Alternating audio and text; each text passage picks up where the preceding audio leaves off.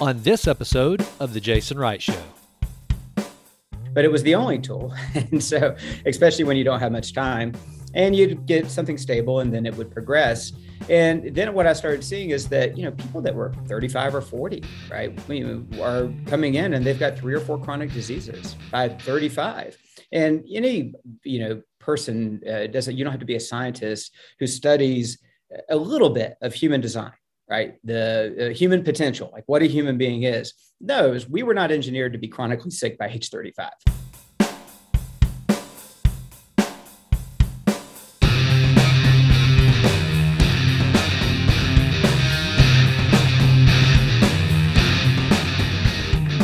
Dr. Gus Vickery, welcome to the Jason Wright Show, man. How are you, sir? I am great today, Jason, and I hope you are too. And thank you very much for the privilege of having this time with you. Man, I'm the one that's privileged. I tell you what, one of the best parts about this podcast is the friends that I'm making along the way. And I've said this before. This audience has heard me say this, and I tell all of my guests, I'm not a transactional guy, especially when it comes to human beings. I like to establish relationships and friendships, and that's what this show has been for. And man, just the offline conversations that you and I have already had have really filled my heart, man. So I really appreciate that, man. I think there's going to be some future, like I talk about with our mutual friend James Quandahl. It's going to be like iron sharpening iron, brother. Yep, I don't disagree. And even just the how providential it was for you to end up in Boulder at the same time as my wife and daughter, and for y'all all to meet and spend time together right when we've been introduced. It's really just pretty cool the way things line up. It really is, and a shout out to all those Alabama Kappas, right? Yeah, that's right. Roll Tide. Even though I'm actually a big Georgia fan. Oh man. Yeah. My buddy Philip Stutz, who is the founder of Win Big Media, he just posted a deal on Instagram. He had lunch with Nick Saban, and above Nick Saban's door to his office is a big Georgia logo. So, in typical Nick Saban fashion, man, he is already planning for the rematch. I would not have predicted that. How about that? Yeah, right. Yeah, it's a real shocker, huh? Well, all right, Dr. Vickery, let's do this, man. Let's just geek out on some health and wellness. And here's the deal. And like I said before we got on, so my whole approach to health and wellness, so being a kid that grew up playing sports, and then I was a college athlete, exercise and training, by God's grace, just stuck with me forever. It just became part of my DNA. Then all of a sudden, this crazy thing that happens to all of us, if we're fortunate enough to make it that far, I turned 40 and now I'm 47. It was somewhere around that time that I really decided that I wanted to go deeper with my health and my wellness. And that's the closest thing I have to a hobby. And here's the cool thing. And I think it started about the time that I just decided to stop drinking any alcohol. Now, again, I've said this on this show before. I'll say it again. It has nothing to do with my Christian faith or scruples or anything like that, that I don't drink. If somebody wants to drink, fine. I grew up in a drinking family. That's what we did. For me, I just became obsessed with feeling naturally well and good and being clear headed. And so then I started figuring out how to manipulate the neurochemicals that we have at our, how to understand the neurotransmitters in our gut and how to feed them. And so it just became this whole holistic, integrative health mindset that I got kind of obsessed with, to where now I would say probably, I haven't done any sort of study on this, but I bet probably 80% of the content of this show is health and wellness and that sort of thing. And then to the point that the show's motto is improve always in all ways. If you are crushing it at 9% body fat, but your wife can't stand you and you never see your children, you're not doing it right. If you're a genius and you're able to read 30 books a week, but you are suffering from hypertension and cardiovascular disease, you're not doing it right. So it's really this whole integrative and holistic approach. And so that's what I wanted to visit with you about today. And let's just start there with, as a physician, your philosophy on health and wellness, and kind of how you've put the pieces together to create, in your mindset as an actual practitioner, on how someone goes from just kind of understanding, kind of like, well, I eat right, or I'm losing weight, to this total health and wellness mindset?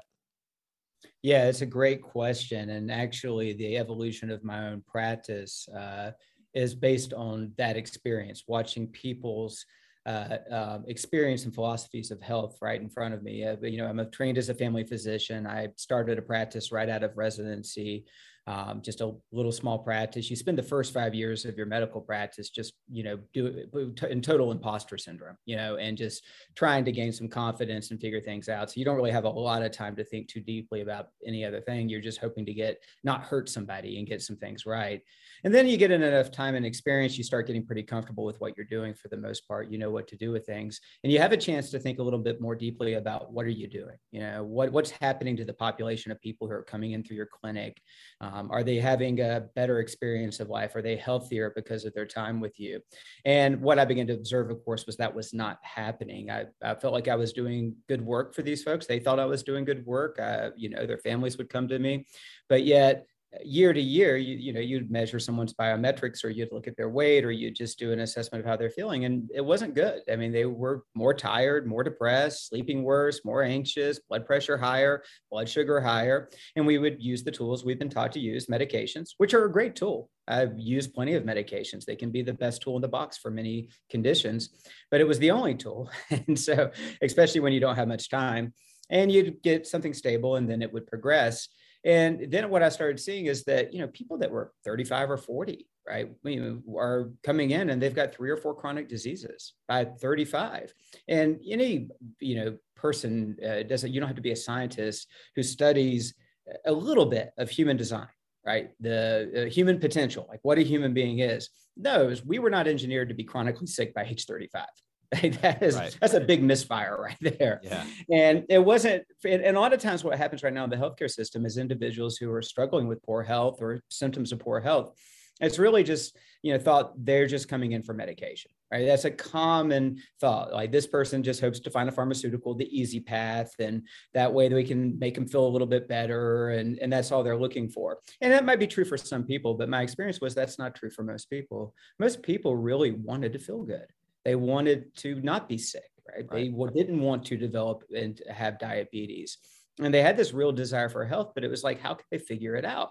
Because the traditional healthcare system isn't really built to help you figure that out. And because of the cost of health insurance and other factors, it was like the only resource they had. They didn't have any extra money to go spend digging into other resources for health. And then when it comes to pop culture, there's an enormous amount of good information, an enormous amount, really good articles and things that are available, but which one works for you, Yeah.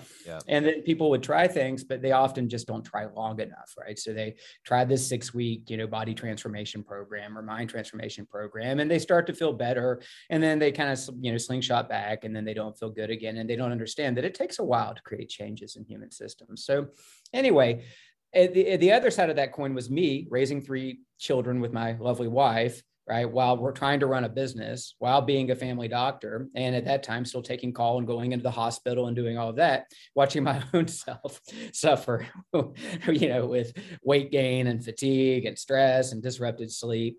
And going, I like to feel good. This isn't fun for me. I want to feel good. And I've got years ahead of me where I'm going to have to keep grinding this out, right? Because I've got a lot of responsibilities. And so I was digging in for my own self.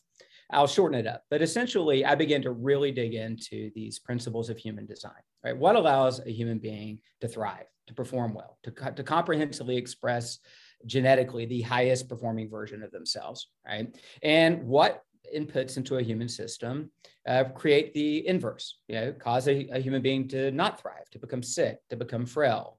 And it became quite obvious. And I think most people knew these truths, but it was how to apply these truths in the right way and which ones were true for them to get well, that as I began to teach my patients what I was learning, I would observe them beginning to do little bits of it, right? I realized, hey, yeah, they're willing. If they had confidence in me because they trusted me as their doctor. So they'd go home and they'd try what I was teaching them. At that time, like 12 years ago, it was intermittent fasting, which was completely mind-blowing concept at that time. Isn't fasting dangerous? Right. And yet, sure enough, blood sugar was falling, losing weight easier, feeling better, sleeping better, and then bit by bit, we just kept introducing more and more. And I kept watching as the people who were willing to invest some time and effort to experience a little bit of discomfort of transition, isolation, started feeling really good and reversing diabetes, or at least taking pre-diabetes and reverting back to completely normal, which we're taught isn't possible. That's not what's going to happen. It's going to inevitably progress. You're going to have more diseases, and this is just life. And thank goodness we have pharmaceuticals to try and manage those until you die.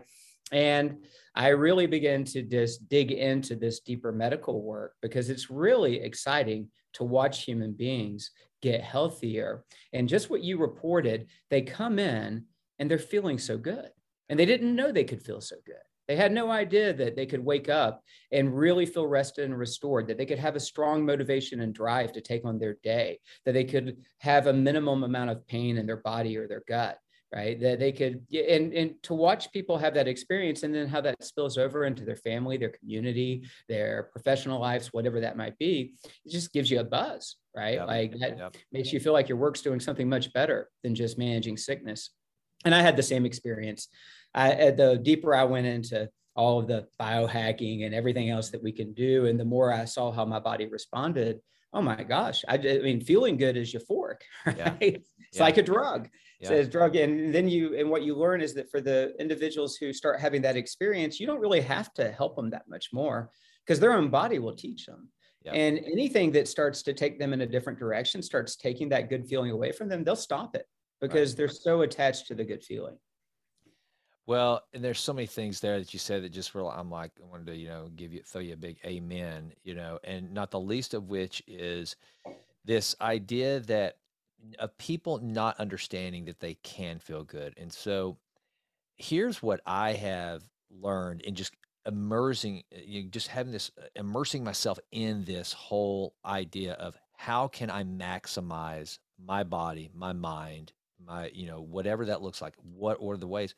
One of the things that I'm realizing, Dr. Gus, that is that we were really not made for the environment in the habitat which most of us find ourselves, right? I mean, Mhm. it's matching that ancestral design to the modern world, and you realize we are really, for lack of a better metaphor, we're really fish out of water. We're humans out of, I guess, the right time or era. We were made for a basically, survival, and so that's where let's talk about some of these things because they all tie together. That's what's been really fun for me is that when you try to study human performance in isolation, for example, if you try to study just the circadian rhythm by itself, well, at some point, you're going to come up with what you just mentioned, intermittent fasting. I just read the coolest study it kind of blew my mind with regard to intermittent fasting. And you've probably seen this. So this is for the listeners. There is actually, and I actually write about it in this issue of the Vitruvian Letter, which is there was a study done of mice that basically the only difference between they came from the same genetic code, same parents, everything was the same. And the two mice, one was on a 24-hour feeding window; they could eat whenever they wanted to at libertum.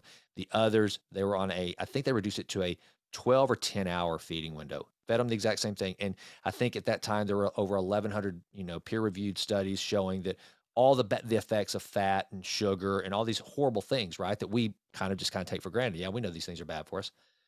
Well, all they did, they fed these two groups of mice the exact same diet, but they fed them, and the mice that could eat 24 hours anytime they wanted, they had all the adverse impacts that you would expect from the bad diet.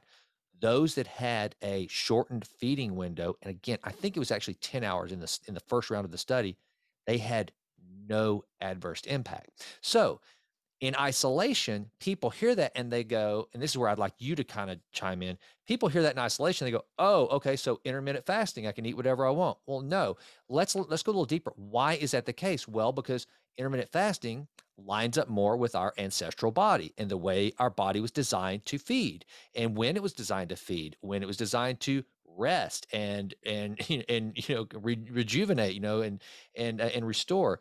And so take that and then from an ancestral standpoint to how the body as a machine is kind of meant to work, and then let's talk about some of those things of applying not just the intermittent fasting works, because a lot of people will hear that and they'll just think, oh, so they just kind of line it up with, well, do I do intermittent fasting? Do I do keto? Do I do paleo? Do I do carnivore? Well, no, what you should do is follow the rhythm of your body, the way it was designed to operate, and it was meant to.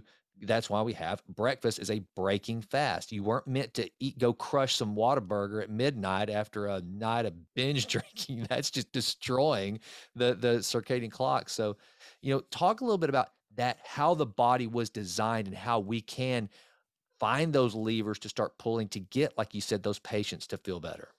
Yeah, there's a lot in what you just asked. First and foremost, yes, we are at a point where we're a mismatch for our habitats. But I do want to make the point that it's a double-edged sword, and I think I know you would amen this.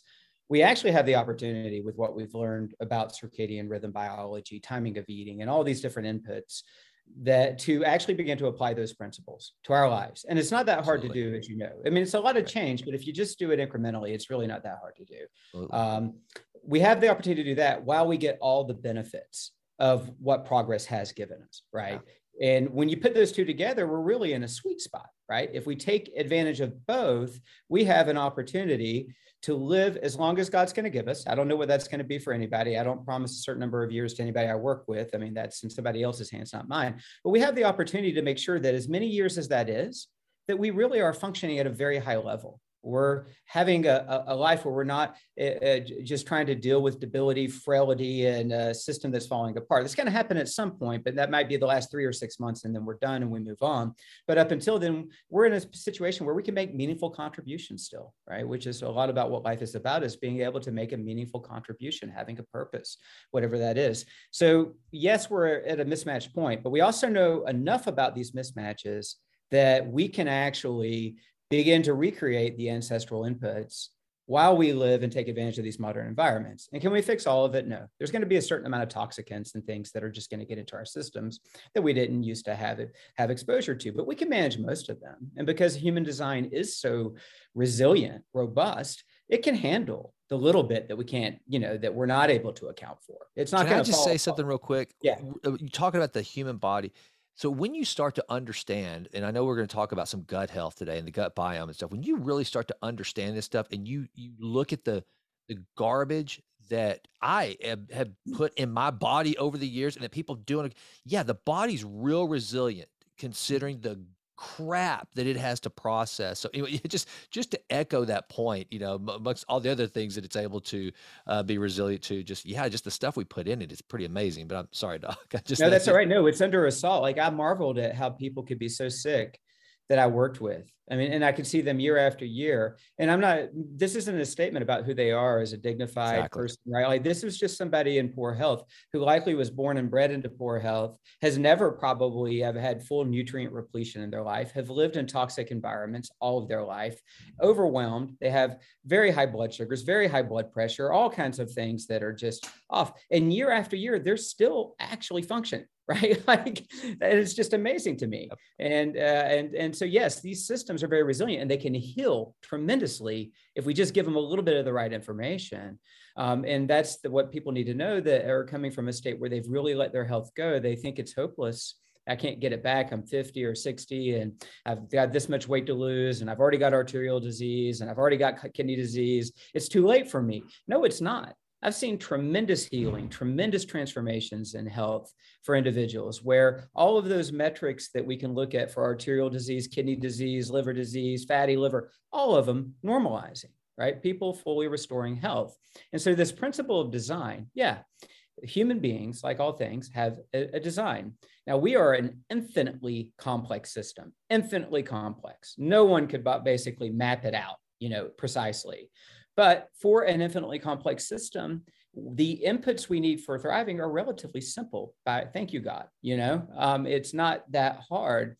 And essentially, there's a basic equation, and it's common sense, but essentially anything that has a design, and in order to function well, you need to honor that design, right? You have to provide it the information it needs, right? It has to have the right information to be able to thrive, grow, whatever. 2, you have to try and minimize the amount of information that's damaging to that system, right? Like you can't get rid of it all, but you've got to at least try to minimize it.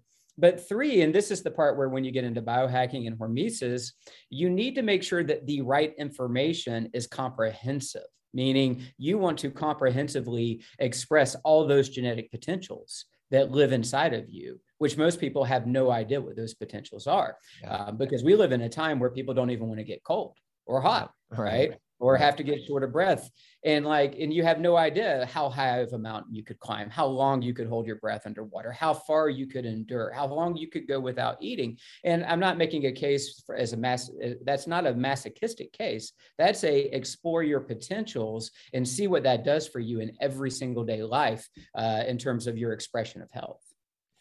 And isn't that sort of why our body responds well to we need that resistance to it needs to struggle. There needs to grow. Am I saying that right? I mean, there needs Yeah. to be like with Yeah. resistance train, like the thermogenesis, people they'll see me, taking a snow bath in Boulder, Colorado and think I'm nuts. And yeah, it's uncomfortable, but we need some discomfort or our body will never respond. One of the things that I do now is I sprint every morning. I mean, and it might be just on my morning walk. I walk 2 miles a morning, and I'll just take off for a 20 count in a all-out sprint to keep my body challenged to, that again, harkening back to that ancestral time when there could have been a saber-toothed tiger behind the, and then I look around, it occurred to me this week, I was telling Jimmelin, we were at a restaurant, I was like, you look around, I think to myself, if a lot of the people I know, a lot of the guys I know my age, if they were to take off in a full sprint, how well that would go. They'd probably fall or, they'd nearly die. And I'm like, that's the problem. But you still got to survive regardless of whether you're 47 or 67. So doing these things that challenge the body just to see what it can do, I think that's a lot of what we miss, We are. Yeah, we've, prioritized comfort and how we've Mhm. defined comfort. And obviously, you can see where that's gotten us if you look at surveys of how people feel emotionally, physically. Yeah. We're not very comfortable people at all. And again, I have a climate controlled house, right? And I'm glad for that. Yep. I love the fact that my car warms up before I get in it on a 20-degree morning, right? I'm happy about those things. So I'm not, here to like say that's all not good for us, but the amount of information built into a human genome, right? Again, the amount of potentials that we have no idea, right? But we can see it in individuals who do extraordinary things. And not everybody is going to do every extraordinary thing, but what we all have the potential to do, have at least done some of that extraordinary thing. It's in every one of us, every one of our Homo sapien genomes. We have that information. But if we're not requiring that information to be expressed, right, it's not ever going to be expressed. And we're going to not end up experiencing the full potential that we have. Now, there is another side of that coin, because I have some people who come to me who fully understand these principles we're talking about, and they are high performers in life, and they actually have to learn how to chill out. Like, I mean, Right. they come in and they're 30-minute ice bath every day, 45-minute sauna every day, hyperbaric chamber, full, two on, and it's like, there's a concept of hormesis where it's no longer hormesis, right? It's Right. just stress. Right. And I'm like, the reason you have inflammation, the reason why your sleep scores are terrible, the reason why your heart rate variability is 50 years older than you are is because you're not giving your body the rest and recovery it needs from all these stressors that you're Yep. layering in. And so it is back to that balance point you made originally, right? That we have to test ourselves or we're not going to grow. And it's not just proving something, although it's nice to prove you could tolerate some cold or that you Yeah. could go without eating for a while. It's a confident feeling knowing your body's capable of doing that for you. Yeah. But it's not just about that. It's about what that translates into in terms of how our body is performing in just the normal states of everyday life. There is no doubt that when you increase that overall genetic potential, when you're just in your regular groove, in your climate controlled environment, able to eat on your usual schedule, you will have better mental clarity. You will have better focus. You will be more creative. You will likely have more positive emotions and less negative emotions. You will have more energy. You'll just be a happier person. Yeah. Yeah. I think that's one of the things that I want to try to do through this podcast. And a lot of the work I'm doing away from it is it's not coming, God, man, we live in a society now where, you get called as somebody that's shaming people or whatever, when really all it is, it's like, I've described it like this. I think I may have told you this when we talked on the phone in Boulder. I can't remember, but you know, for me, good health, both mental and physical, it's like the story in the Bible, the parable where the guy is going through the field and he finds the treasure, and then he goes and sells everything he owns so that he can buy the field just to have the treasure. Now, of course, that story is regarding our salvation. But what I've kind of become with health and wellness is I see someone, like, if I went to the grocery store last week and I saw this person on one of the little carts that they didn't have a cane or anything. So from what I could tell, the only reason why they were on this little cart is because they were just so massively obese. And not from a judgmental standpoint. What I wanted to go up to that person, just my heart went out to him and said, I want you to discover what I've discovered, because I'm frankly nothing special. I went through a process, and by God's grace, I figured some things out and realized this is really good stuff. You know, when you understand the levers you can pull to be healthy and well, I want you to have that. And so that's what I want to approach everyone with. And now here's where I would like you to just kind of put your practitioner hat on. So I actually have someone that I know that it's a frustrating case because it's someone relatively close to me. They are overweight. They are, they're both clinically diagnosed as well as constantly professing bipolar. And I think that the latter, I think, is what accentuates, is the constantly reminding everyone that they are bipolar. Just absolute horrible metabolic health. You can tell. That person comes in to see Dr. Gus for, just, hey, they always feel bad. So you could probably pick from a whole catalog of ailments that they have, this individual I'm describing.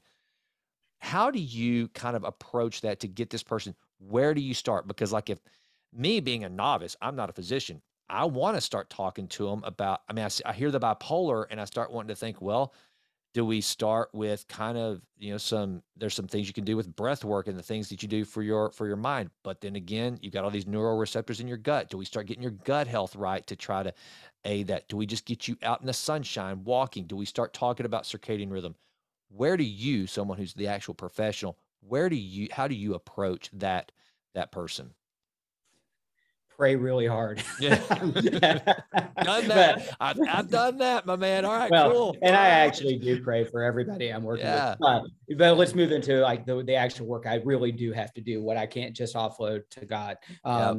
But yeah, so that's a great example, because that's a highly complex case. Like like the best psychiatrists in America will tell you that bipolar depression is one of the most challenging psychiatric conditions to manage. It is hard. And there are genetic underpinnings, and there are a lot of underpinnings that might not be genetic, but had to do with experiences early in life. Yep. But before that person had any choice in the matter. Yep. And so the first thing, of course, what I know based on that inventory they filled out is this going to be hard. And I'm going to get a lot of, I'm going to get a lot of, challenges and pushback, because a lot of people like that, typically they kind of feel like they already know everything that they need to know, and they're not going to, and so. Their identity is so tied to the ailments. This yes, person that's is right. It's an identity thing, and it's very hard to help people when when whatever secondary gain reasons that seems to be serving them. We don't know why, because they appear to be suffering as far as we can see, but they're attached to it in such a way they're getting something from it,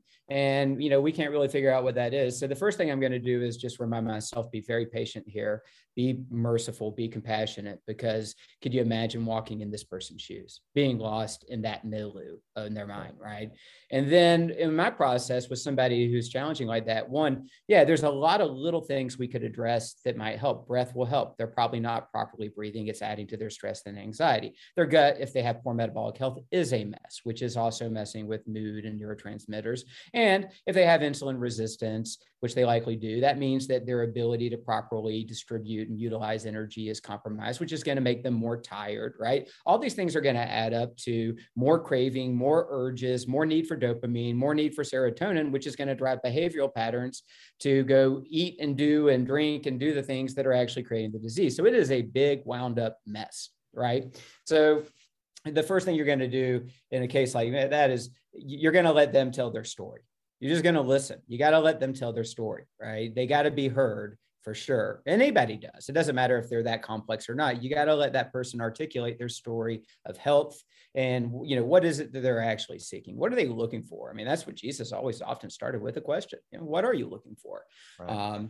And then once that person, has articulated that story and you've listened, you have to be able to reflectively, this is just, the classic motivational interviewing stuff. Let them know you heard it, right? Is that right? Have I heard this correct? But you have to begin to retell that story of what is possible, right? And you can retell that story of health with their goals, their stated goals. This is what I'm really looking for. I do want to feel good this way. I do want to lose this weight. And so you retell that story and you tell it with their goals reintegrated into it, right? So that it becomes a possibility in their mind that could be their story of health.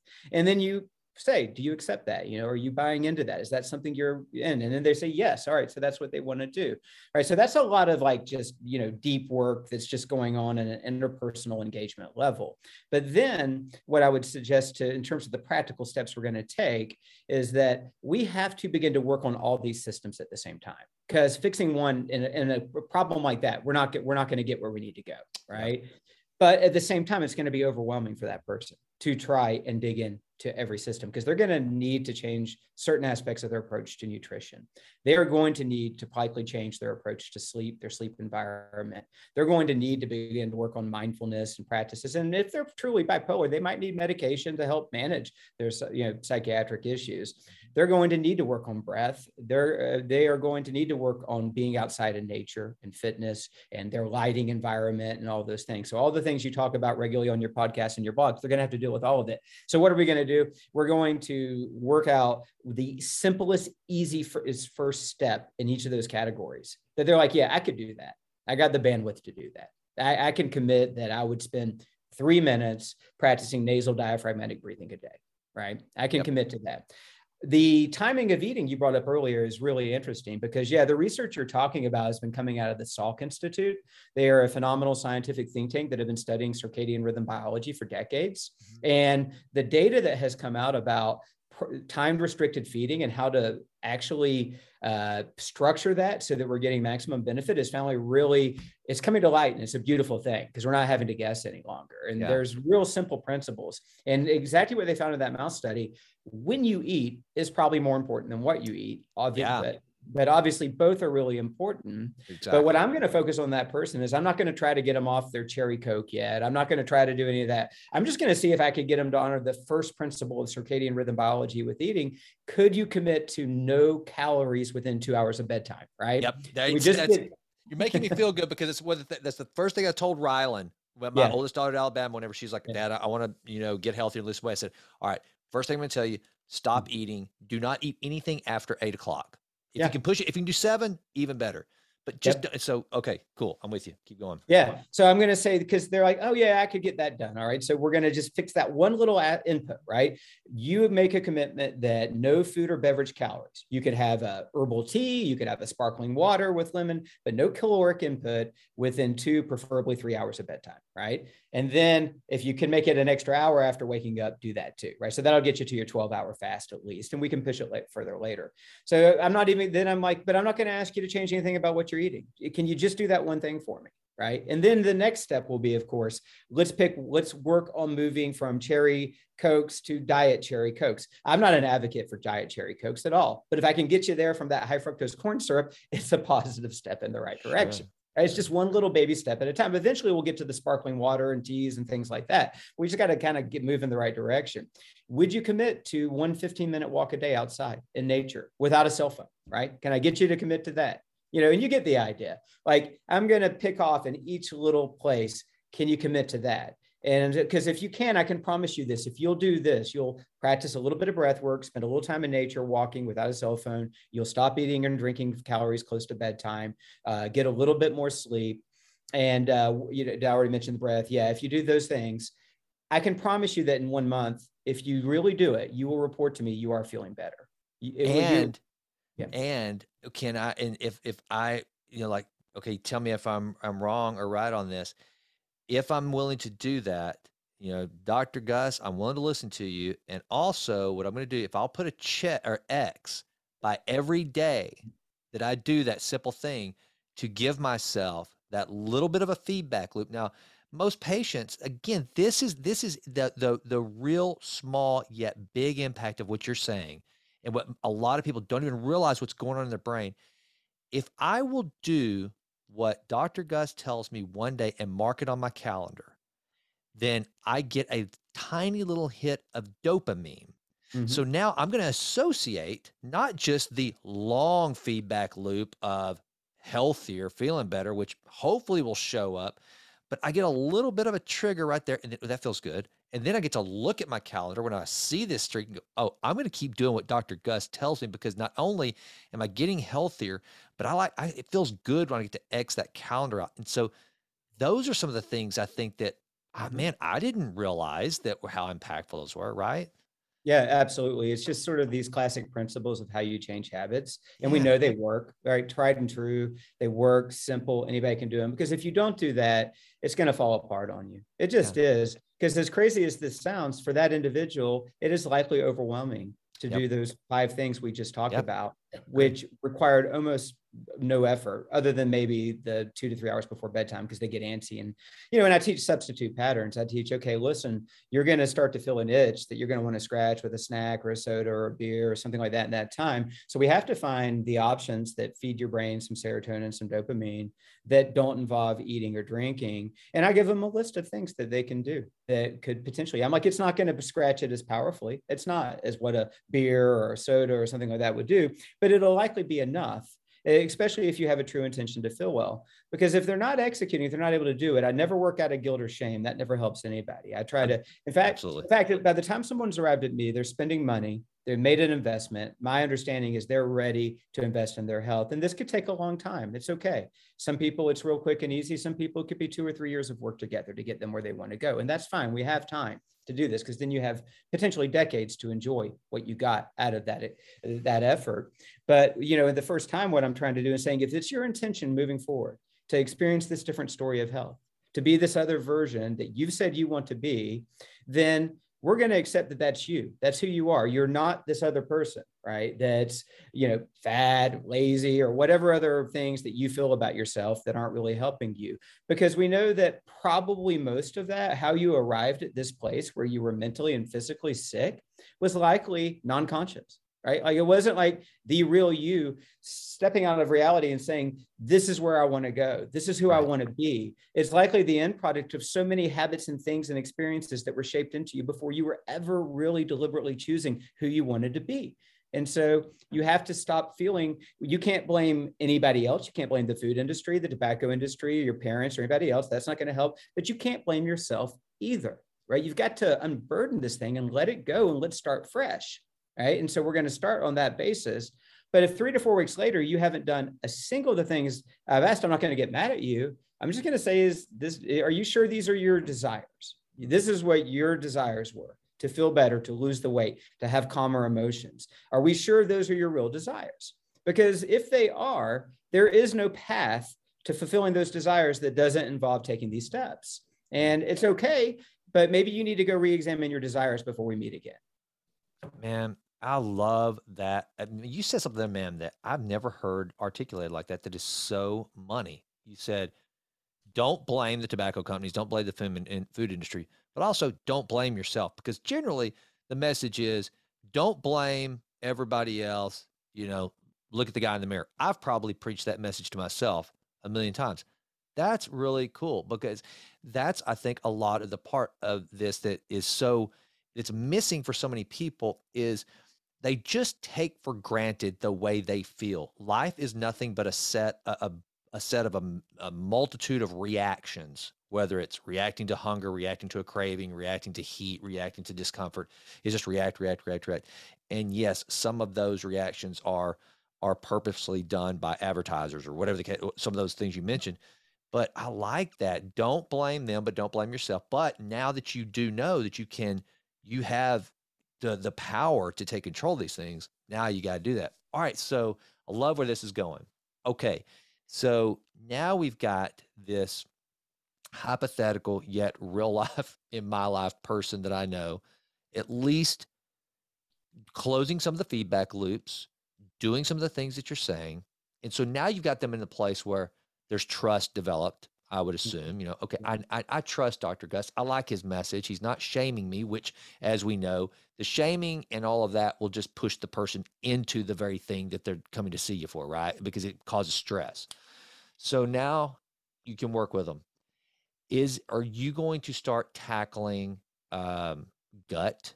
Are you going to get them to start? Are you going to take that not eating past a certain time, or so many hours before they go to bed, take that into another element of the circadian rhythm?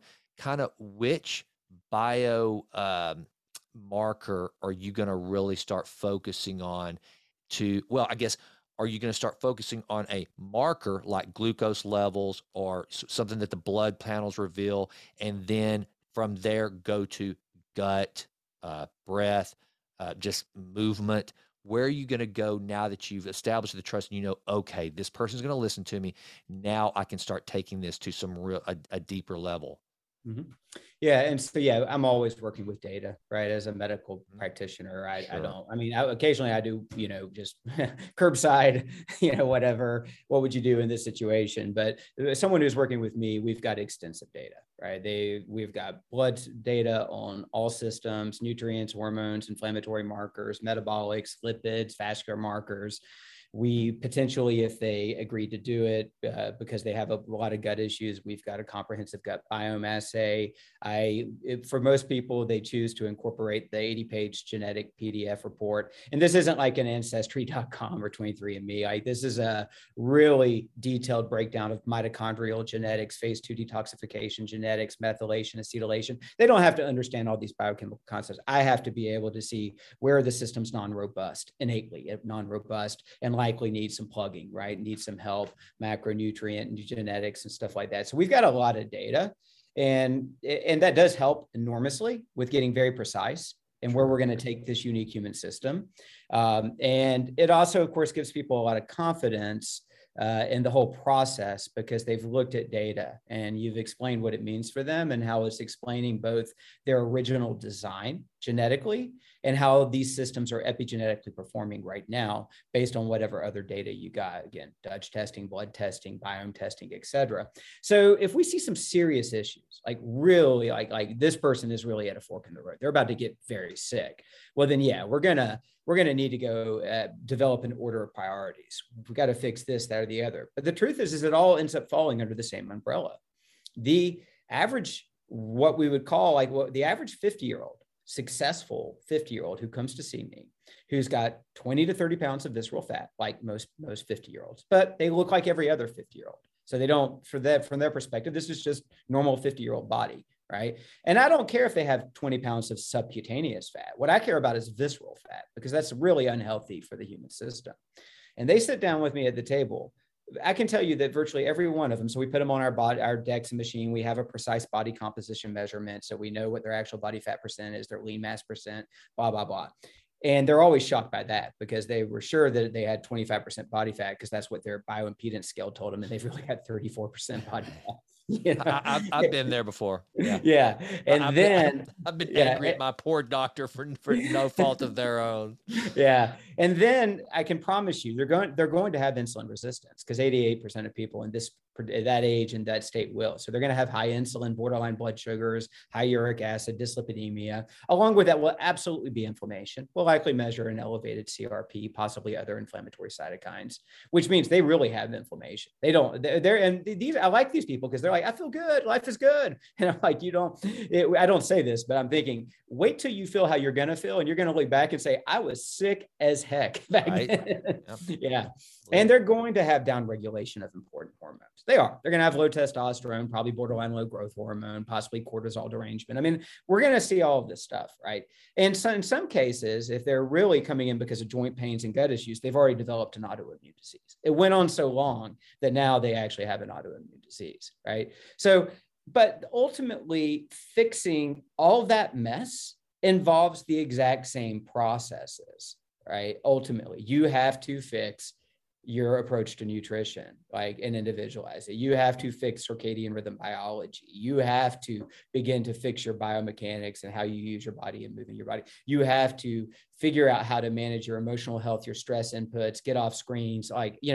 every single time you're going to end up with some variation of fixing all those things, but the path each individual will take will be a little different for them, right? Because you can't, I mean, I could just drop an algorithm on anybody and they could go follow that algorithm. And if they did precisely, it would probably fix most things. But that's not really going to work. We have to start with what are their preferences? What gives them joy in life? What do they really enjoy? What are they really attached to and why? So that we can begin to shape how they're going to enter into each of these categories in a way that, yeah, there's some discomfort, there's some challenge of change, but actually it's really doable for me. I know I can do this, right? And I have reflected for a long time because I've seen so many amazing health transformations through this process. And when I first started doing it, it was just an extension of my family medicine care. I didn't know it was possible. I was concerned because people would pay me extra money for extra time and extra data. And I was concerned in 6 months, we wouldn't see any changes and I had taken their money, and I didn't know. But what I instead saw was some pretty remarkable stuff. Kind of blew my mind. And I continue to see these remarkable health transformations occurring. And as you kind of watch that happen, you reflect, what's happening here? Because it's not that I'm that smart, not that I'm this great of a doctor that I could heal all these people who no, it's not that. And it's not just that they cleaned up nutrition because they still have some bad habits. Not that they took omega-3 fatty acids, although that helped. And I realized, I think a lot of what happens is that when they walk out of these encounters, they actually have confidence for the first time that in who they are and like what their situation is, and that they have an ability to actually change it, right? They actually have confidence they can do something about it. Right. I love that. And the thing is, it's really weird that it's taken this long to get to this point, because this is what I see the evolution of American healthcare in particular is kind of what you've done, is because you were in the toughest of positions. I've had my family care physician, Hope Short, is also a dear friend, and we've had those conversations. You guys go to medical school because you want to practice medicine. You didn't sign up to be a small business owner. That's my gig. I wanted to be a small business owner and entrepreneur. Wasn't smart enough to be a doctor.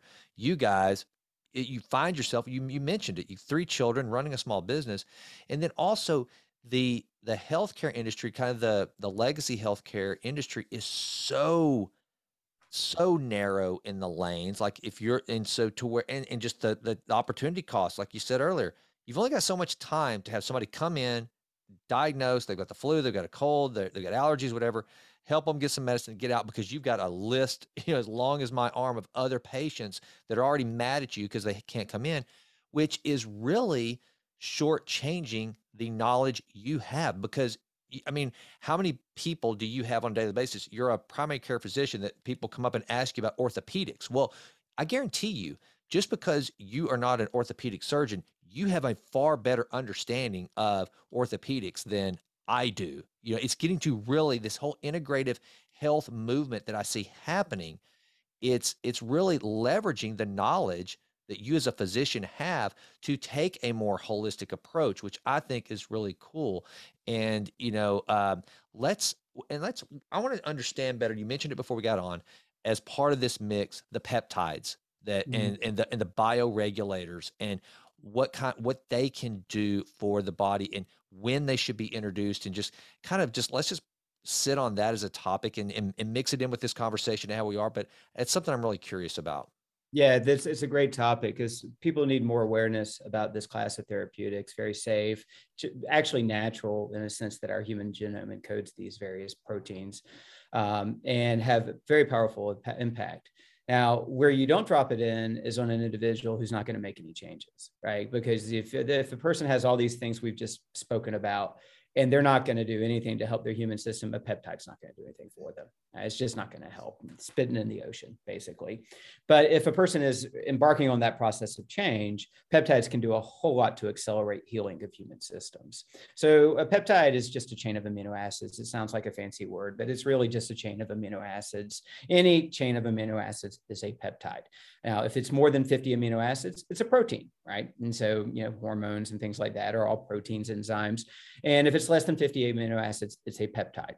And there are all kinds of dipeptides and tripeptides and other size peptides. Now, our body doesn't just produce, enzymes and proteins and hormones and things like this. It also produces smaller little snippets of chemical messengers that are called these peptides, that they go out and they have a target tissue or target receptors, and they begin to modulate the system in some way. Typically a very brief, subtle signal, not like a big, powerful signal the way a hormone sends, but like just something very subtle. It's a nudge of the system. But as we age, we produce less of these peptides, and some of the tissue of origination of these peptides involutes, like our thymus gland, which is the hub of our immune system. As we age, it atrophies, involutes. We just don't have as much thymus activity. And as we age, our immune system becomes weaker, more senescent. We have more problems, right? And the thymus produces an enormous number of peptides. And we can reintroduce into the human system thymus-derived peptides and make, some powerful, have some powerful balancing activity for the immune system. Same thing with other peptides that work on the pituitary system to improve growth hormone production. So there's a long list of them. So if I have somebody sitting in front of me who is very serious about the process of transformation, they are ready. And let's just pretend for a moment it's a metabolic health case, because I see that all the time, right? They need to lose 30 to 40 pounds, right away, but over time, properly. We don't want them to lose any strength while they do it, because that's not good. Most people will end up losing muscle mass if they just use a calorie restriction diet. That's not going to end up good for them. So we're going to try and keep or even build lean mass while we lose weight, which is something the human system doesn't like to do, but it can do in that circumstance. And they've got some inflammation and some gut issues, insulin resistance, all of that. Well, obviously we'll have done the lifestyle coaching around here's where you're going to change your diet, this, that, or the other. And even potentially in targeted supplements, right, to address things, nutrient deficiencies, possibly glucose disposal agents like berberine and others, if we can want to help insulin resistance. But we can also begin to add in the peptides. So if this person has a lot of inflammation, both gut, musculoskeletal, we would often use a peptide called BPC 157. Body Protective Complex 157. Very safe peptide, something you can use longitudinally, one of the few you can take in a capsule or use via injection. Because many of these peptides are 30 or 40 amino acids long, a lot of them you cannot take orally because they would just get broken apart into smaller peptides in the gut. So a lot of them you will do injections, but it's really easy. Insulin syringe, subcutaneous, anybody can learn to do this, real simple. But we would probably start them on a BPC 157 because that can heal the gut. It can help with gut inflammation, gastritis, the leaky gut, all of those things. So we can begin to at least get some stimulus to heal the gut. The original site of secretion of BPC 157 is the gastric juices. That's where it's made in the human system. But we're also going to get a very powerful anti-inflammatory stimulus in that human system. We're going to reduce musculoskeletal inflammation, and we're going to increase the sensitivity of growth hormone receptors and also initiate some good repair cascades. So we're going to really help the body begin to heal. So that's going to help them feel better because, an integral part of their plan is to get back into some exercise, and they're going to move a little faster and better if we can help resolve some of that inflammation. Right. Well, I'm also probably in that individual, we're likely going to see that they have a low testosterone level, especially if they're over 50. And we're likely going to see that their growth hormones on the lower side of normal. And so now we're going to try to take an individual who's probably got sleep dysfunction and all kinds of other issues and have them actually trying to build lean mass while they lose visceral fat, while they reverse insulin resistance, which is the dietary program I'm going to give them isn't, oh, here's your keto diet. It is a precisely programmed diet, right? Fitted to them that they know they can do. And there are nuanced differences for everybody, but they're going to go follow that program. Well, I'm probably going to either use, if they're over 50 and it's really low, we're probably going to use testosterone, right? Which is a hormone, not a peptide. Or we might use something like HCG or inclonophin, which could work through the pituitary system to improve testosterone production. Because it's going to be hard to gain muscle and lose weight with a low testosterone level. Yeah. And hard to have the energy, the motivation, the drive, the dopamine you need with a low testosterone level. So we're likely going to use either a peptide or direct testosterone. But we also might use one of the growth hormone secretagogue peptides, like tesamorelin, ipamorelin, or CGC 1295, which can be injected at night before bedtime and will send a stimulus to the pituitary gland to increase your growth hormone production.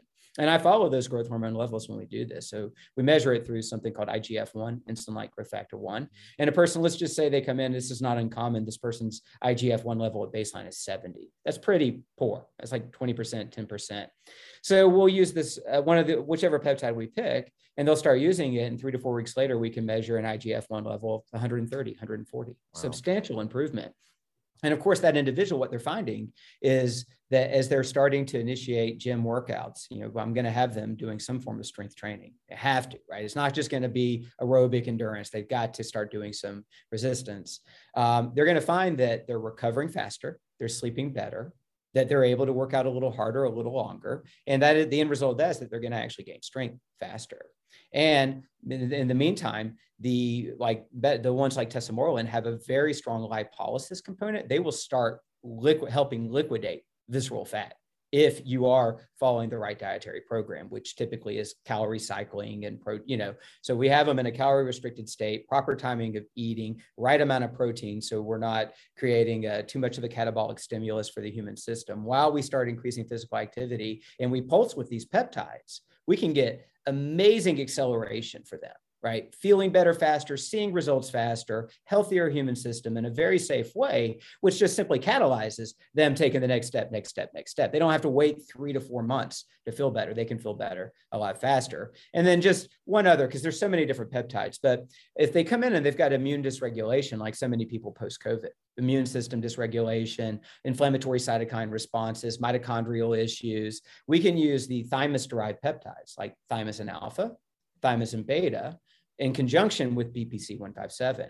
And we can greatly accelerate rebalancing of the T helper cell system of the immune system so that we can reduce autoimmunity and improve overall immune system function while we substantially reduce central nervous system inflammatory cytokine responses with thymosin beta, plus possibly vascular inflammation, a lot of other factors, and then the BPC again. And we can often see people go from like just brain foggy, wiped out, in pain to within 6 to 8 weeks feeling like they're 80 to 90% better by using that.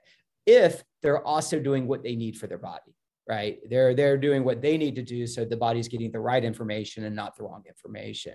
So these peptides are really powerful and can make a huge difference in someone's healing journey. And for a biohacker, a biooptimizer, right? They just help you go to the next level on a regular basis, because it's not, you don't have to be sick to use them. Now, the bioregulators are a unique class of peptides coming out of Russia. And in the next 2 to 3 years, these are going to be huge unless the traditional system tries to squash them out. FDA has already ruled their nutritional supplements incredibly safe. 23 different ones, all derived from different tissues and organs of cows that the St. Petersburg Institute in Russia, they raise the cattle themselves, harvest the organs, tissues, have their own confidential process, how they concentrate the peptides in these little capsules. And there are a lot of different protocols and stacks you can use. So you're taking these orally over time. They don't work quite as quick or initially as powerfully as these synthetic peptides. When I say synthetic, meaning they're synthetic because they were created in a pharmaceutical manufacturing, but they're actually analogs of natural peptides our bodies produce. These are actually natural. They're getting derived from animal tissue. And so, but they work in a more subtle way on a deeper level because they're actually working at the level of genetic expression. These specific peptides, and they've done all the studies to prove this, they've been studied for close to 50 years now.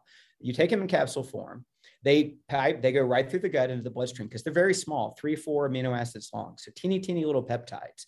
They traverse the bloodstream right through all your different tissues, and they only enter their target tissue, which is amazing. They don't compete with each other. So you could take a stack, the longevity stack is like the pineal gland for circadian rhythm function, the thymus for immune system, and blood vessel. That's the basic longevity stack. And the reduction in biological aging markers, the healing, the restoration of circadian rhythm, the melatonin, it's just phenomenal data, what these things can do for people. And they each go to their respective tissues, they cross the cell membrane, cross the nuclear membrane, begin to interact directly with the DNA and increase protein synthesis. And they truly begin to restore function to tissues that are sick or not functioning well, or optimize function as we age. Really amazing. The retina one, some of the data I saw on like macular degeneration, diabetic retinopathy, the brain cortex one for people who've had traumatic brain injuries, strokes, the increase in brain-derived neurotrophic factor associated with it, the neurotransmitter balancing of glutamate, GABA, serotonin, remarkable. So yes, somebody that I'm working with that is, the first illustration used is a very hard illustration. But the truth is, I would consider a bioregulatory peptide stack for that person, because that's something easy for them to do. And it's incredibly safe. It's not a drug, and I'm not going to hurt them in any way, shape, or form. And I could give them some hope that on like a fundamental genetic level where they feel like they're flawed because they have bipolar disease, Yeah. that we could begin to create some changes for them that will help balance out some of those emotional swings, right? That could help their metabolic health improve, their pancreatic function improve. So I would probably introduce something like that for that individual if I felt they were serious about making a commitment to graduated change. So peptides are amazing. We only hope that we don't have regulatory bodies try to stamp them out under the influence of the pharmaceutical, because that would be the only reason to do it, would be because the pharmaceutical companies don't like them. The reason you won't hear about them is these, you can't patent these. They're natural therapeutics. And so nobody gets the opportunity to go market them on television under a brand name and sell them for $3,000 a month or something like that. Instead, they cost $100, $200, to use for a month or something of that sort. I tell you somebody who would be a good user of this is, okay, so my stepmom, she had 3 years ago tomorrow, next month, I guess, a massive stroke, and she has come back. I mean, she's back. She's got all of her motor skills back and everything. And her speech is great, but she's still in that uphill kind of climb, not back 100%. And so it's funny. My poor parents, as you mentioned, two things. My dad's got macular degeneration, and then but his isn't age onset. His is the other one. There's a wet and there's a dry, and his is the one that's not age related. It's just bad luck of the draw. But I think with her, that might be a good idea. Now and so that I'm understanding correctly, because all right, so where the mitochondrial health really comes in, and then restoring the tissue, and that's me trying to figure this out, Doc. So just say, Jason, good, nice try, and I'm okay with that. So one of the things you mentioned there is, weight loss in and of itself. And if you lose muscle and weight at this and fat, visceral fat at the same time, then eventually our body, going back to that ancestral mode, tell me if I'm wrong, the chances of gaining more weight later are better, because your body's gonna go, okay, there's less muscle, so we need more fat on you. So your body will crave more eating, and you can potentially put the weight back on easier, as opposed to what you're saying, which is keep the muscle while losing the fat. You don't have that adverse impact. And also, what this allows you to do, these peptides can help you use and engage tissues to make it so that that extra muscular, even maintenance, not even gain, but yes, gaining some more muscle mass, but the actual maintenance of what you have, so that during the actual weight loss process, you don't lose the muscle. It's easier to keep, because you're engaging tissues that have not been, maybe have been dormant for a while or were weakening. Am I kind of understanding as far as Yeah, I overall the mean, performance? so obviously we're using hormones or influencing hormones through peptides that have the influence on tissues. Got That's it. just Yeah. being a geeky scientist. But yes, it's super important, because the reason, not the only reason, but one of the reasons why when people go onto like a very structured, serious calorie restricted diet for 6 months and they drop 70 pounds, but then after that they struggle or they start regaining their weight, is obviously just with loss of body mass, any body mass, our metabolic rate drops. It does, right? Like a person who's really, really heavy has a very high metabolic rate. They will eat more to stay at their current weight because they have a much higher metabolic rate, right? And so that's it. So, but if you only use the calorie restricted mode, and especially if you're using calorie restriction and not really loading protein, right? Now, that gets down a rabbit trail, because there's all kinds of ideas around, mTOR and protein and aging and all these other kinds of things. That's a different conversation. If you're talking about human longevity, I can get into a conversation about catabolic, anabolic, mTOR, AMPK all day long and talk about protein cycling. But the most important thing for this person's longevity is to get rid of the visceral fat and reverse insulin resistance, right? Yeah. Then when they've done that, we can talk about protein cycling and all that kind of stuff. Until then, while they lose the weight, then the data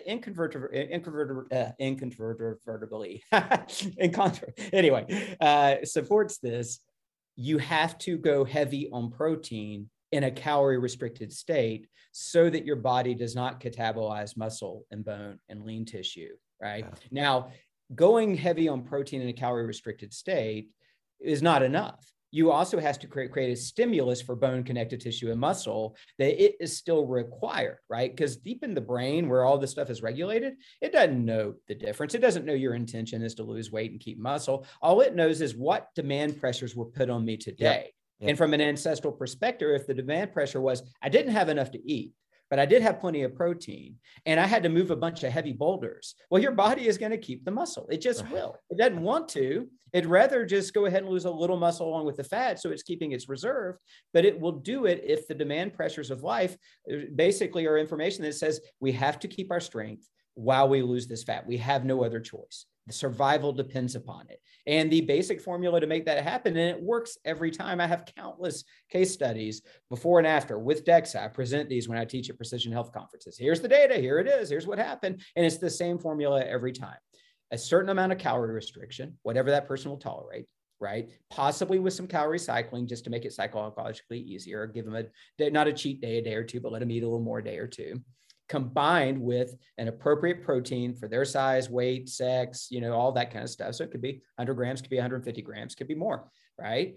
Combined with consistent resistance training. Yes, I want them to be physically active. I want to take a walk in the woods, play tennis, play golf. I want them to do all the other things they love to do, but we have to go resistance train, period.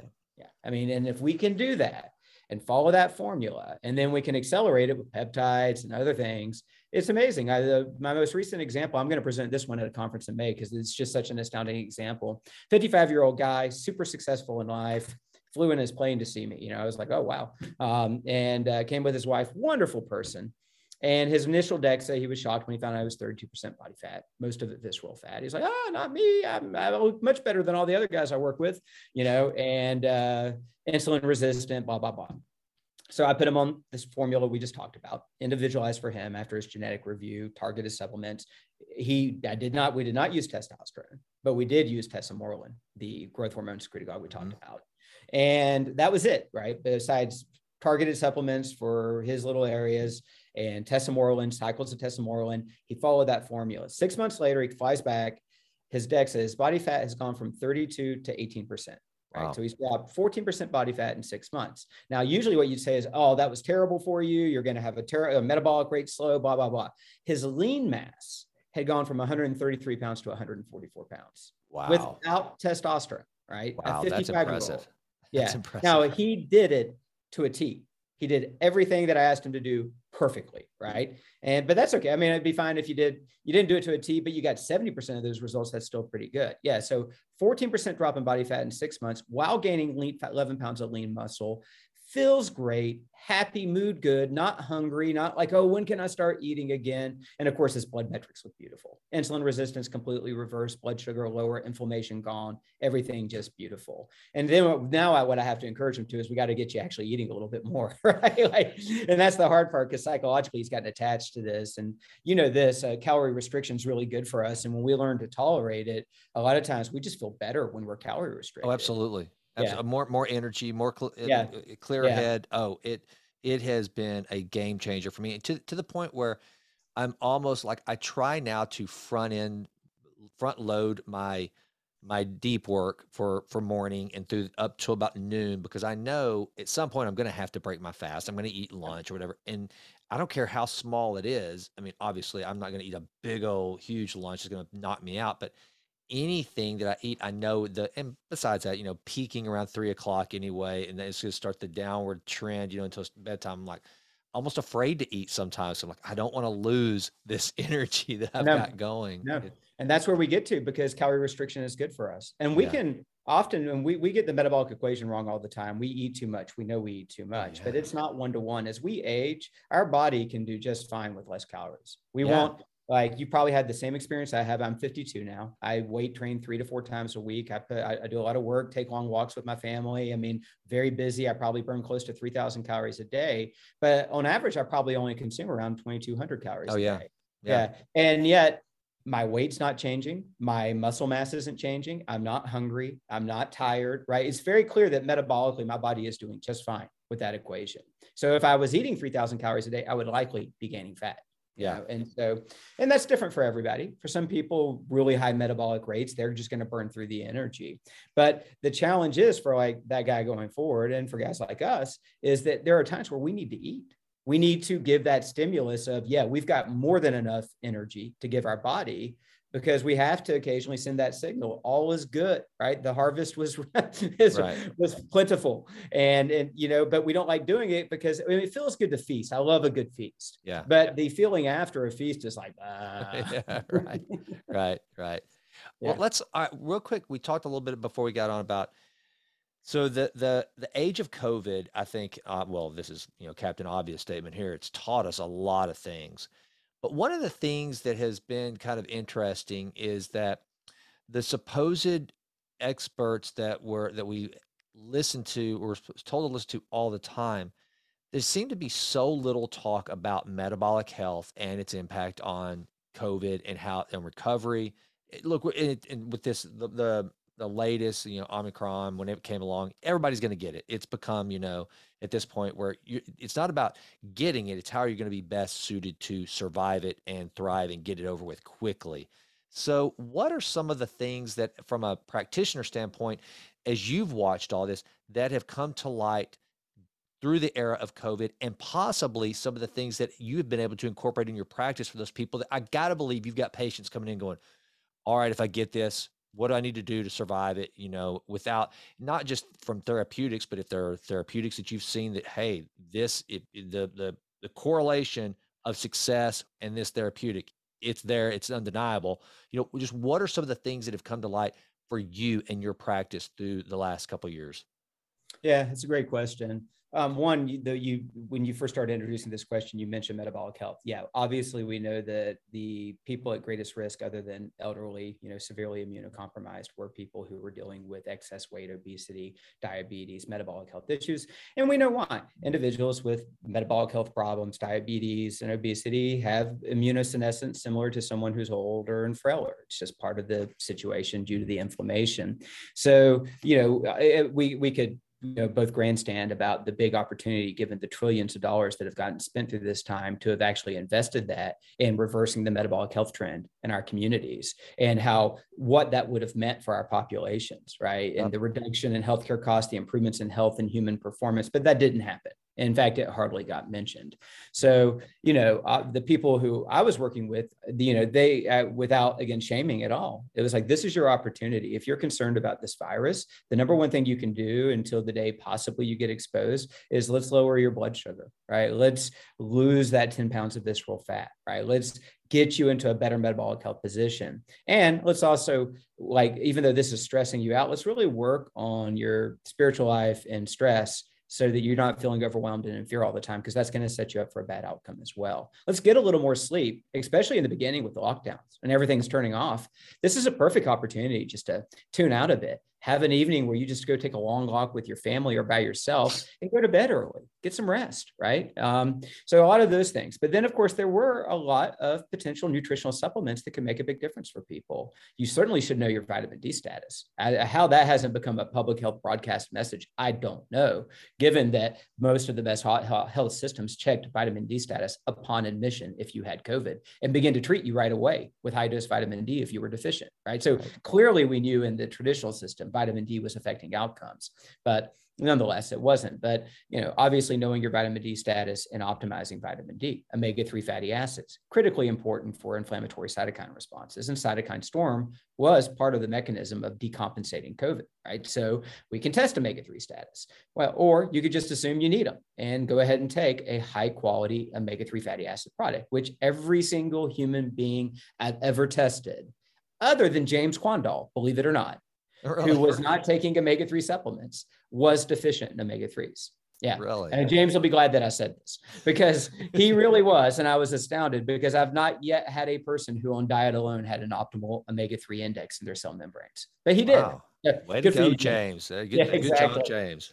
Yeah, but yeah, so that, right. And then of course, vitamin C, making sure you're getting vitamin C, and potentially even more if you needed it. And then there was elderberry, which has immune system properties that you could cycle in, and quercetin, which also, so, there's a list of supplements, and it's, and there are more, curcumin, vitamin A, that people could begin to layer in or cycle. I felt like this is going to go on for a couple of years. So it's not like you need 9 immune supplements you're going to take every single day. I just encourage people to cycle these things over time, or if they had exposure or the beginning of symptoms, to begin to get on a protocol right away. Yeah. And then Obviously exercise, right? Huge, but not exercise to the point of stressing yourself out, but proper amounts of regular physical activity, sunlight, time in nature, and all of that. But those were all, the first approaches. Now, most of the patients that I worked with also were going to go ahead and use immune modulating peptides like thymosin alpha. It was a shame because what happened is thymosin alpha, which is a remarkable peptide, so good for so many people, really helps people with autoimmune diseases.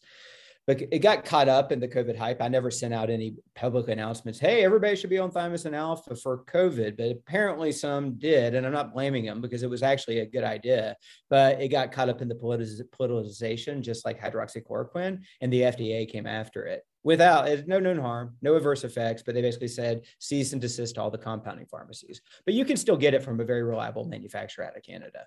So, a lot of my patients were going to go ahead and use cycles of thymosin alpha just to go ahead and leverage towards a healthier immune system, more robust immune system. I'm kind of getting a little long in the tooth here. I don't know if I'm answering your question directly. No, I think it's perfect because those are the things that, like, there were, gosh, I didn't count, but there were several of those that I'd never heard of elderberry until till COVID. I'd never heard of a lot of these supplements, not just like you said, not just the ones that caught the headlines because of, Rogan or any of that, but just some of the other things that you like, knowing that most people are deficient in omega-3 fatty acids. I did not know that's like it's normal. You should be supplementing that, not just for increased better, above average health, but just to hit the benchmark. You need to probably doing supplementation. So that's why I wanted to bring that up, because it's just a weird time. And the thing that I would like the message that I have had to take to heart that was real hard for me was that, it doesn't have to be a soul crushing workout regimen to be in optimal health. The things you mentioned there, getting in sunlight, going on walks, going to bed at a reasonable hour, don't eat late at night. These are things that can, and it's sad, but the bar is so low that if you will just implement those that low hanging fruit, you'll be far and away above a lot of the average, people out there who think, well, I don't have time. They'll say, I don't have time to go to the gym, so therefore I don't have the time to do anything. It's just kind of this binary, it's one or the other. And I don't, and I think that's one of the things. And for me, like today, I went on a long walk with a buddy of mine, and I'll probably do some sort of a light cardio workout. Ben Greenfield and I work out in my garage every day through the Ladders app. I'm on Team Boundless, so that's the closest I get to actually get to work out with Ben. But that's, I'll do resistance training on that deal for at least 3 days a week. All the rest is going to be some cardio on the other days. But that's the message I want to get through to people, and having you say that. And then I want to let that be a segue into your book, Authentic Health. And I'm going to read the exact title: Authentic Health, the definitive guide to losing weight, feeling better, mastering stress, sleeping well every night, and enjoying a sense of purpose. The thing I like about that title is, brother, if that doesn't reiterate this show's motto of improving always in all ways, then I don't know what to talk about. So kind of, what's the quick TED Talk elevator pitch for your book? I think it's probably kind of encapsulates a lot of what we've talked about here, but just kind of give just a broad overview of your philosophically that somebody would find in Authentic Health. Yeah, philosophically is the right word, because when people ask, I'm like, this was my philosophy of health, or is my philosophy of health, which was learned in the trenches of caring for, I'm 20 years in now, but for over 15 years, seeing well over 100,000 patients in all kinds of different contexts with all kinds of different conditions across all stages of life, right? This was what I learned in the trenches, like seeing all these really good people trusting me, digging in, traditional high volume, what I used to do, all the, heavy schedule, flying around, not eating, not drinking, right? Studying what happens for individuals. Wow. 5-6 years in, I began to introduce these ideas to people, right? And seeing what would happen, like what actually worked in human systems that I was caring for. So not, instead of going out and just reading double-blind studies and saying, oh, here's what it looks like. This is like actually what I observed in my human lab. Right. Yeah, right. And what I realized is that this is basically a a kind of a comprehensive approach to the basics of health, right? There's nothing about peptides in that book, right? There's nothing about biohacking, photobiomodulation, hyperbaric change. None of that is in that book. What is in that book are the elementary lessons that apply to every human being, regardless of our genetic differences. That book was written so that everybody could say, yeah, I could follow this advice in this chapter and I'm going to get healthier. It will work for everybody. And I started, as you know, in the mind, because it all starts in the mind. Just like with this podcast, we started in the mind. Right? What do you actually want? Right? What is this your desire? Because if this is your desire, those things on the front of the cover, then I can promise you this roadmap will take you there if you follow it. And if you're not willing to follow this roadmap, which is a pretty simple one, then you probably don't desire those things. Sorry, but you don't. You're looking for something else, right? Yep. And nobody's going to be able to help you until you want it. Right. Yep. And these were conversations I have with people over and over again because I was passionate for them. And if I'm the only one in this examining room passionate about your health, then this isn't going to work out very well for you. Yeah. You've got to become passionate about it. You got to believe the value proposition of what I'm telling you, that you could have this alternative reality that you've never experienced. Like I'm getting, this is more than my short, sorry. And I know we've been doing this. You got all the time you want, brother. This is great. This is the invention I want you, because you're probably smart at this, to come up with a virtual reality experience where people step in and they step into a suit, and for 10 minutes, they experience what it would be like to have 100% healthy, high-performing mind and body, what it would feel like to them, right? For 10 minutes, suddenly all the pain and ache and gut issues to go away, their mind to light up and click on with focus and attention and enhanced sensation, right? Not fake, right? Like just really what is possible. Like what it would feel like to suddenly have their breath properly restored and their body in alignment and balance. And boy, if they walked out of that experience, I promise you this, what do I have to do to have that? Please tell me, right? And if I could give them that experience, if they could really taste what it is I'm offering, then I wouldn't have to fight the fights. They just go for it. Be like, I got to have that, and I'd be like, well, you can have that, but this is the journey you're going to have to go on. And it's going to take a while, right? Depending on where you start from. And so, I go through the mind into the stress systems and into the fundamentals of nutrition. It is not a specific diet. It's not a keto diet or a paleo diet. I think all those can be good diets. Depending on your situation, I might recommend those. It is a fundamentals of eating. This is what applies to all diets if you want to be healthy, right? And then physical activity and sleep. And then finally, of course, towards the end, the purpose chapter, right? Like you got to feel like you're here for a reason. If you're going to make this investment in health, because the time we live in, you will be swimming upstream to embrace all these practices, to have this experience of health that I'm describing for you. And I've made it as simple as I felt like I could make it at the time, the simplest, most elementary. And thankfully, Jason, what I've heard, because I wrote it for my patients, originally just started off as a series of PDFs to teach them these fundamentals, and then finally got bundled into a book. And I give it away. It's available for free online. And not the hard copies. You have to buy those off Amazon or whatever. But I have now had thousands of people read that book and write to me. Well, not everyone's written to me, but I know thousands have read it, and many have written to me and just said it changed their life.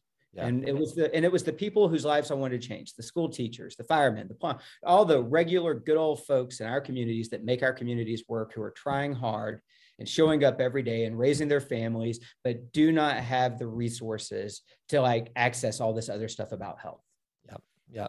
I love it. I love it. And that's why it's exactly why I use that as a segue, talking about just walking, getting in sunshine, to the book, because that's what people need to hear. And like I was talking to a buddy last night, and he was asking me about, what I do to stay in shape. And look, I'm in the sweet spot. I found the sweet spot. My body fat is some of Gimlin's employees, they laughed the other day because they were like, because they know that I obsess over my health, and like, what are your goals for this year? This is back in January. I said, well, I'm trying to, this is the year of the guitar. I'm learning to play the guitar, and to continue to grow the podcast and stuff. I said, but health wise, I'm right where I want to be. There's always room for improvement for sure, but I'm kind of in this sweet spot. But what I told this buddy last night is like, but man, I know it from the outside, it looks like this hardcore discipline, and I must really watch every gram of what I eat, and I'm always working out and whatever. It's like, no, to what you just said, it's built up. It's once I realized if I take the right control,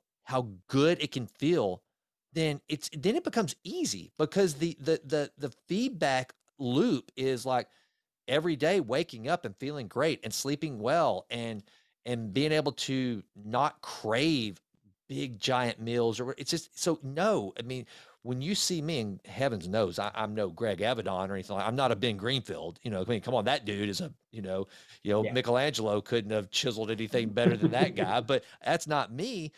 But I just want people to know it's what you see with Jason Wright as a healthy guy. I'm healthy and I look healthy, but man, it's a result of just because it feels so good to be this healthy that yeah, I enjoy the struggle. I enjoy the delayed dopamine hit that comes after the struggle, which by the way, I don't know if you saw this a while back.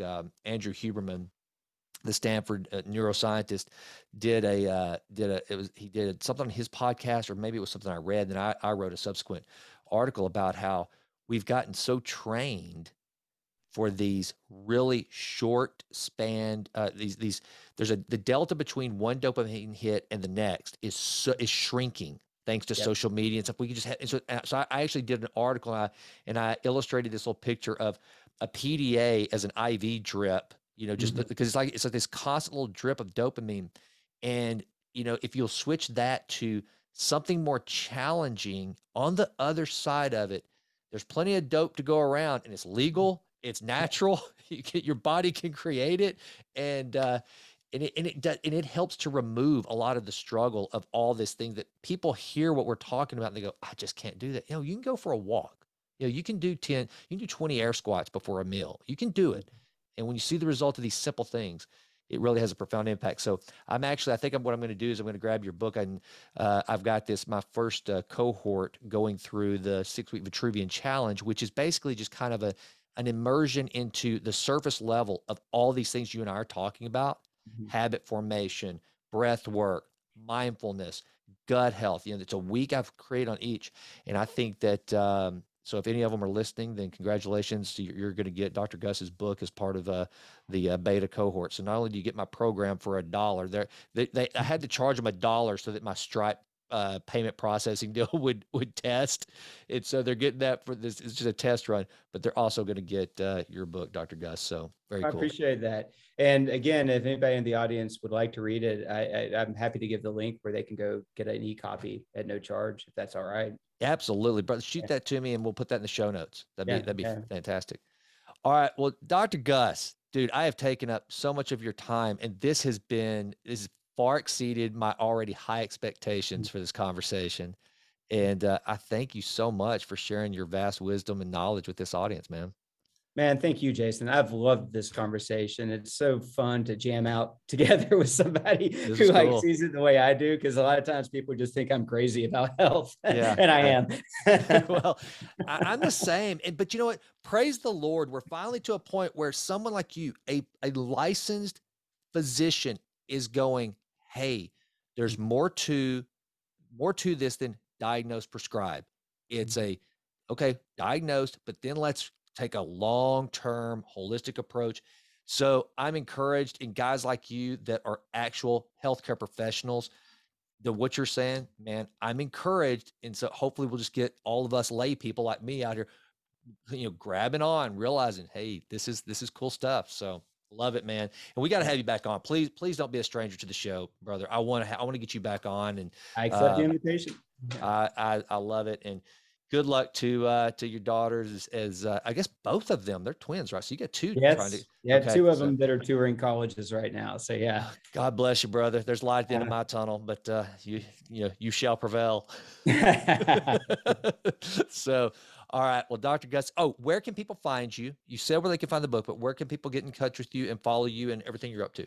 Yeah, so my personal website, professional, is www.drgusvickery.com. That's drgusvickery.com. And that's where I post blogs. If I'm on a podcast where we post those types of things, you could link to get a copy of the book there. If you want the book, it's at ebook.drgusvickery.com. Free copies are there. And again, you can go through the personal site. And our practice site, because I have multiple colleagues now who all work inside the family practice. Some do some of the type of work that I do, and some of them are just doing the traditional family medicine that I did for so long, is called Wild Health Asheville, www.wildhealthasheville.com. And so if individuals are potentially interested in working with my colleagues and getting a blueprint for health and things like that, they can go to that site and put their information in. Fantastic. All right. Well, Dr. Gus, sit tight. I'm going to do a sign off for the YouTubes real quick, and then I'll be back to say goodbye to you properly. So just sit tight. Hey, folks, there you have it. Dr. Gus Vickery. Thank you so much for tuning into the Jason Wright Show today. Hey, if you're listening on the podcast, please leave us a 5-star iTunes rating. That would mean the world to me. And then also, if you're watching this on the YouTube channel, then please subscribe. Post comments, ask Dr. Gus questions. If he doesn't check them, I'll make sure and look, and I'll get them to him. Let's start the algorithm going and get some good conversation going on around health and wellness. And until we are together again, I challenge you to continue to improve always and always. He's Dr. Gus. I'm Jason. We're out. Thanks.